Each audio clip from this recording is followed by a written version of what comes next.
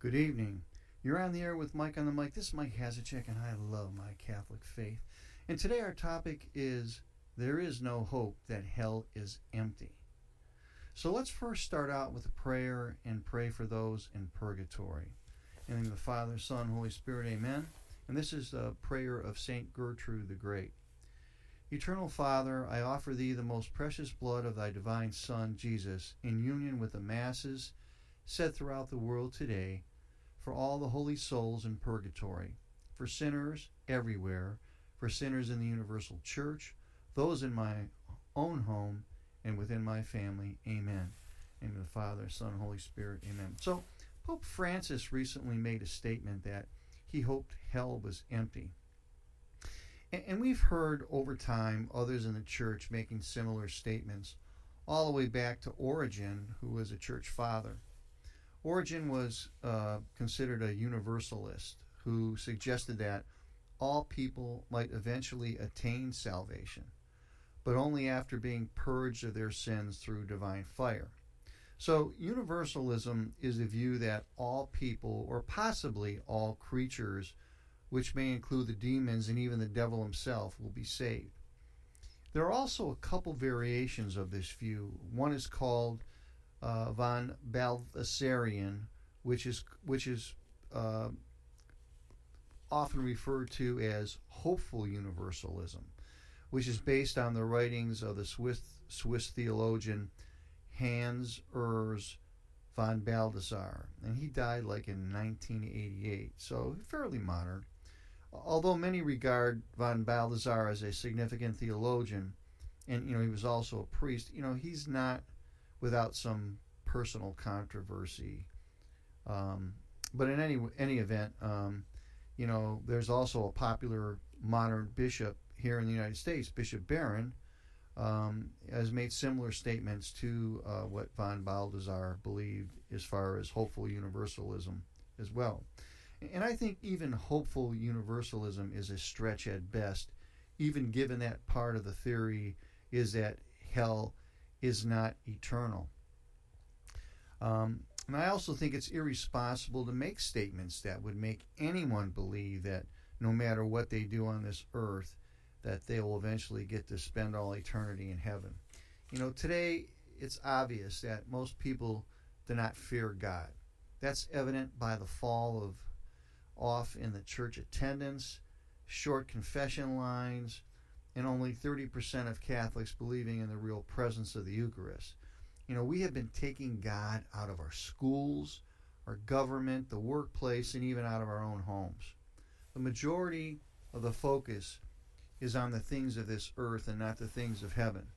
The belief in universalism bodes well with secular trends, and that's for sure. I would also go as far as saying, if you believe in universalism or a variation of it, why even be a Catholic? Find a Protestant church that fits your lifestyle.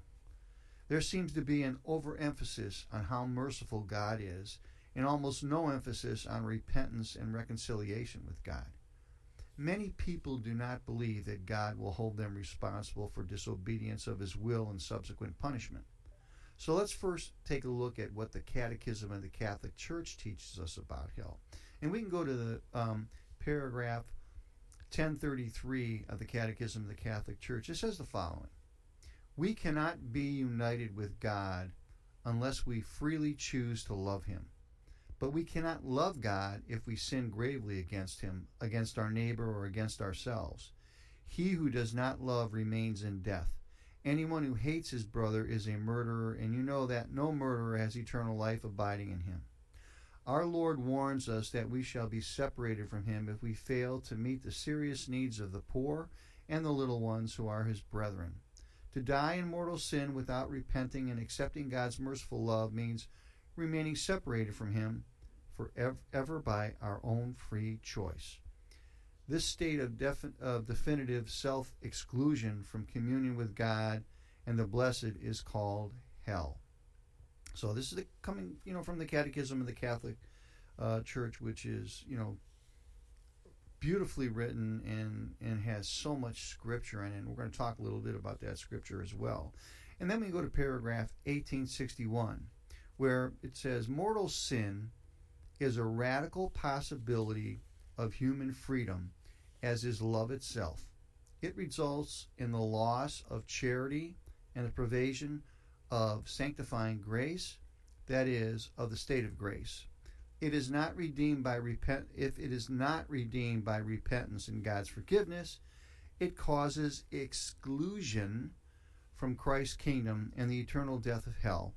For our freedom has the power to make choices forever, with no turning back.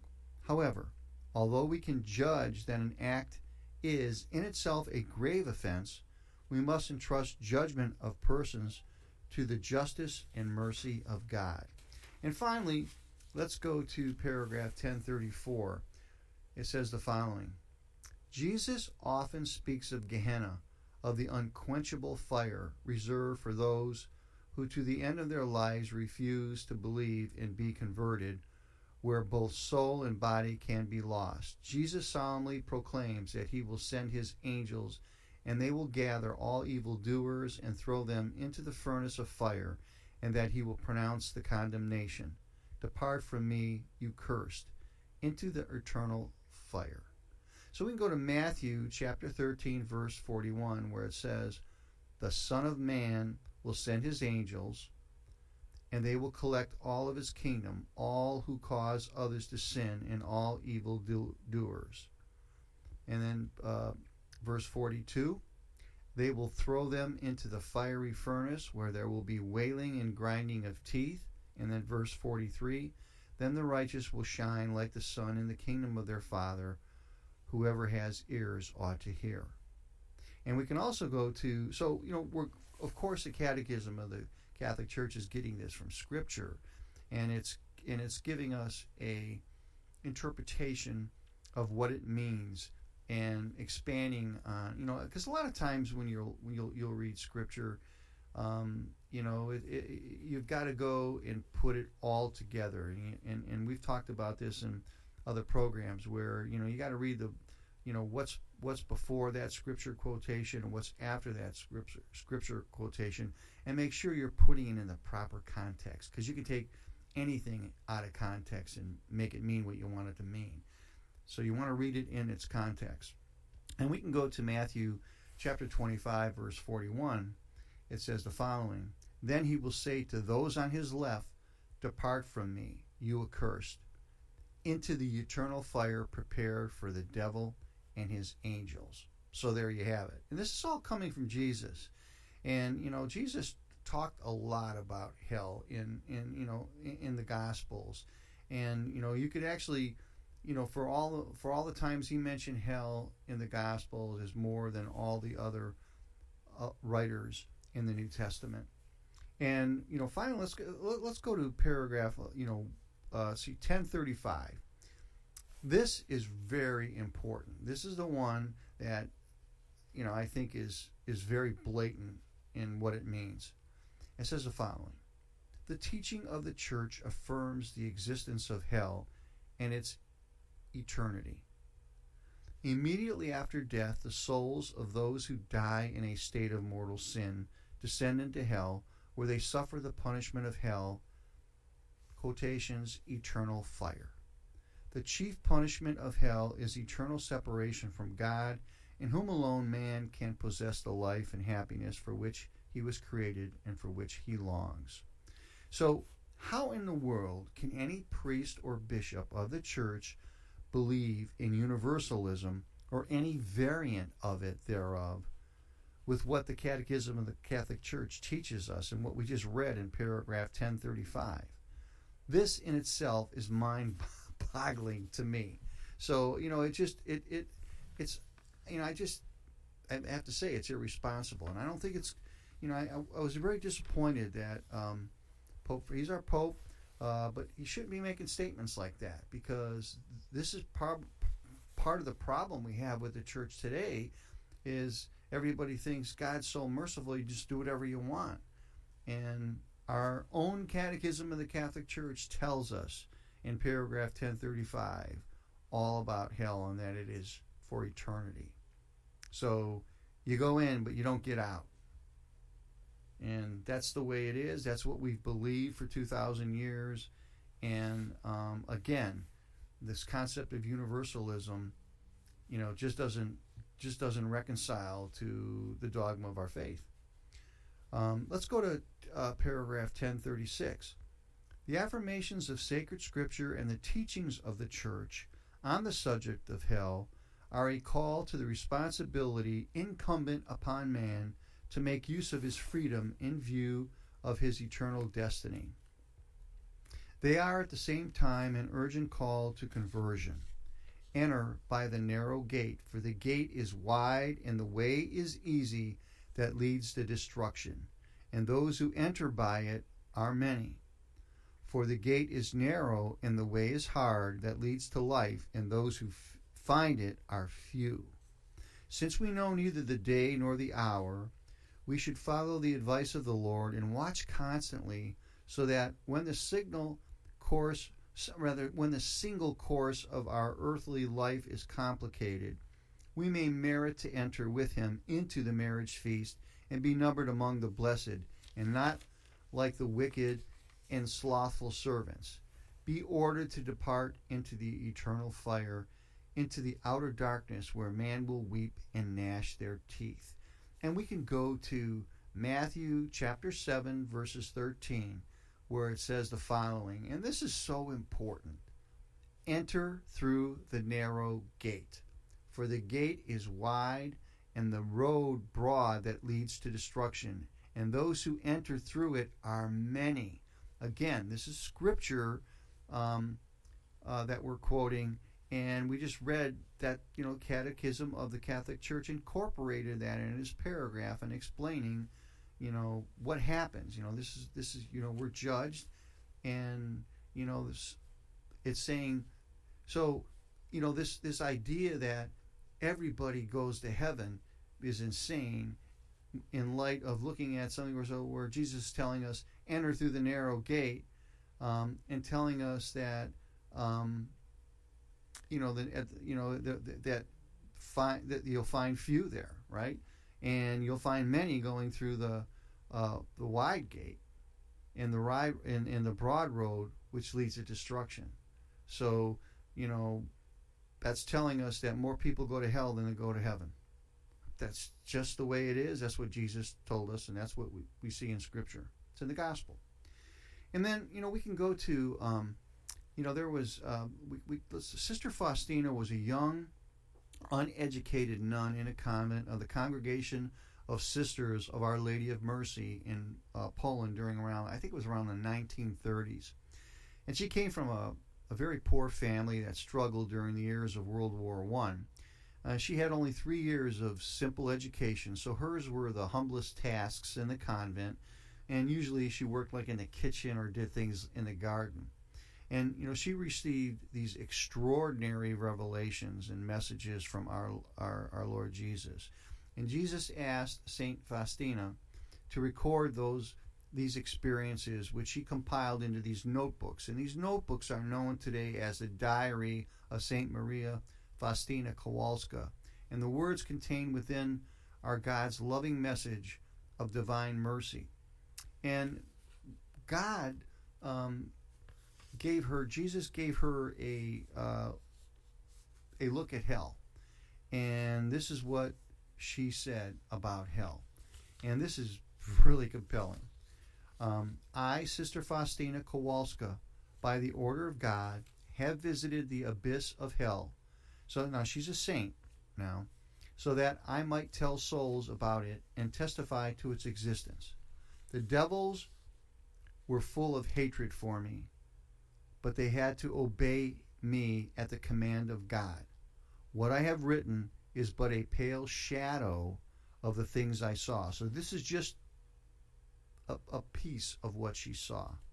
But I noticed one thing, that most of the souls there are those who disbelieve that there is hell. So today, I was led by an angel to the chasms of hell. It is a place of great torture. How awesomely large and extensive it is. The kinds of torture I saw, the first torture that constitutes hell is the loss of God. The second is perpetual remorse of conscience. The third is that one's condition will never change. The fourth is the fire that will penetrate the soul without destroying it. A terrible suffering, since it is a purely spiritual fire lit by God's anger. And the fifth torture is continual darkness and a terrible suffocating smell. And despite the darkness, the devils and the souls of the damned see each other in all the evil, both of others and their own. And then the sixth torture is the constant company of Satan. The seventh torture is horrible despair, hatred of God, vile words, curses, and blasphemies. These are the tortures suffered by and all the damned together, but that is not the end of the suffering. Indescribable sufferings. There are special tortures destined for particular souls. These are the torments of the senses. Each soul undergoes terrible and indescribable sufferings related to the manner in which he had sinned. She said, I would have died. There are caverns and pits of torture where one form of agony differs from another. I would have died at the very sight of these tortures if the omnipotence of God had not supported me. No one can say there is no hell. Let me repeat what she says. No one can say there is no hell. Let the sinner know that he will be tortured throughout all eternity. Again, throughout all eternity, not on a temporary basis, and then you're going to eventually go to heaven, like in universalism. In those senses which he made use of to sin, I am writing this at the command of God, so that no soul may find an excuse by saying there is no hell, or that nobody has ever been there, and so no one can say what it's like, how terribly souls suffer there. Consequently, I pray even more fervently for the conversion of sinners. I incessantly plead God's mercy upon them. O my Jesus, I would rather be in agony until the end of the world amidst the greatest sufferings than offered you by the least sin, than offend you, by the least sin. And that was, her diary number 741. You can look this up, check it out. It's scary. And, we also know that this is back on July 13th, 1917. Our Lady of Fatima, the children were shown a vision of hell as well. And let me read this one. This is Lucia describing the vision that she saw. She said, as Our Lady spoke these last words, she opened her hands once more as she had done during the 2 previous months. The rays of light seemed to penetrate the earth, and we saw, as it were, a sea of fire. Plunged in the fire were demons and souls in human form, like transparent burning embers, all blackened or burnished bronze, floating about in the conflagration, now raised into the air by the flames that issued from which themselves together with great clouds of smoke, now falling back on every side like sparks in huge fires, without weight or equilibrium, amid shrieks and groans of pain and despair, which horrified us and made us tremble with fear. It must have been this sight which caused me to cry out, as people say they heard me. The demons could be distinguished by their terrifying and repellent likeness, in likeness to frightful and unknown animals, black, transparent like burning coals, terrified, as if to plead for succor. We looked up at Our Lady, who said to us so kindly and so sadly, you have seen hell, where the souls of poor sinners go. So, I think this is really important for us to really understand, that there is a hell, and that hell is for eternity. And, we're either going to go to heaven, or we're going to go to purgatory and then go to heaven, or we're going to go straight to hell. Purgatory, is a temporary situation where you'll eventually go to heaven, and to spend eternity with the Blessed Trinity in heaven for all eternity, right? But if you go to hell, it's eternal as well. And I think it really misguides people in the Catholic faith to say, well, God's all merciful, and I can't believe that, and to even insinuate that that everybody eventually will go to heaven. That's just not the case. That's not what the Catholic Church teaches us. That's not what's in Scripture. That's not what's in the Gospel. That's not what Jesus taught us. And I think we need to resolve ourselves to the fact that we want to seek a path towards holiness and the salvation of our souls. That should be our goal in life. We need to love the things of heaven and not the things of earth. No matter how long you live on this earth, it's just a brief moment in time compared to eternity. Our goal, we're just passing through here on earth. Our goal is to spend eternity in heaven. And that's what we need to focus our attention on. Our goal is the salvation of our souls and the souls of our loved ones. And that's what we need to really spend time focusing on. And all this rhetoric about universalism and eventually that's all that is just rhetoric. We don't believe that as Catholics. It's not in the Catechism of the Catholic Church, and it certainly isn't based in Scripture. That's why it's so important for us as Catholics, to study Scripture and to read also the Catechism of the Catholic Church, to understand and know our faith and know where we're headed and why we're headed that way and what we need to do to get there, right? Jesus, the Scripture is a love letter to us, where Jesus is telling us how to live our lives. All the answers to how we should live our lives are in the Scripture, and the Catholic Church, which Jesus founded, and the sacraments which come from the body of Christ. The Catholic faith provides the fullness of salvation, and we need to embrace that, understand it, and seek that path towards holiness. And with that, we'll be back next week. God bless you, and have a great week.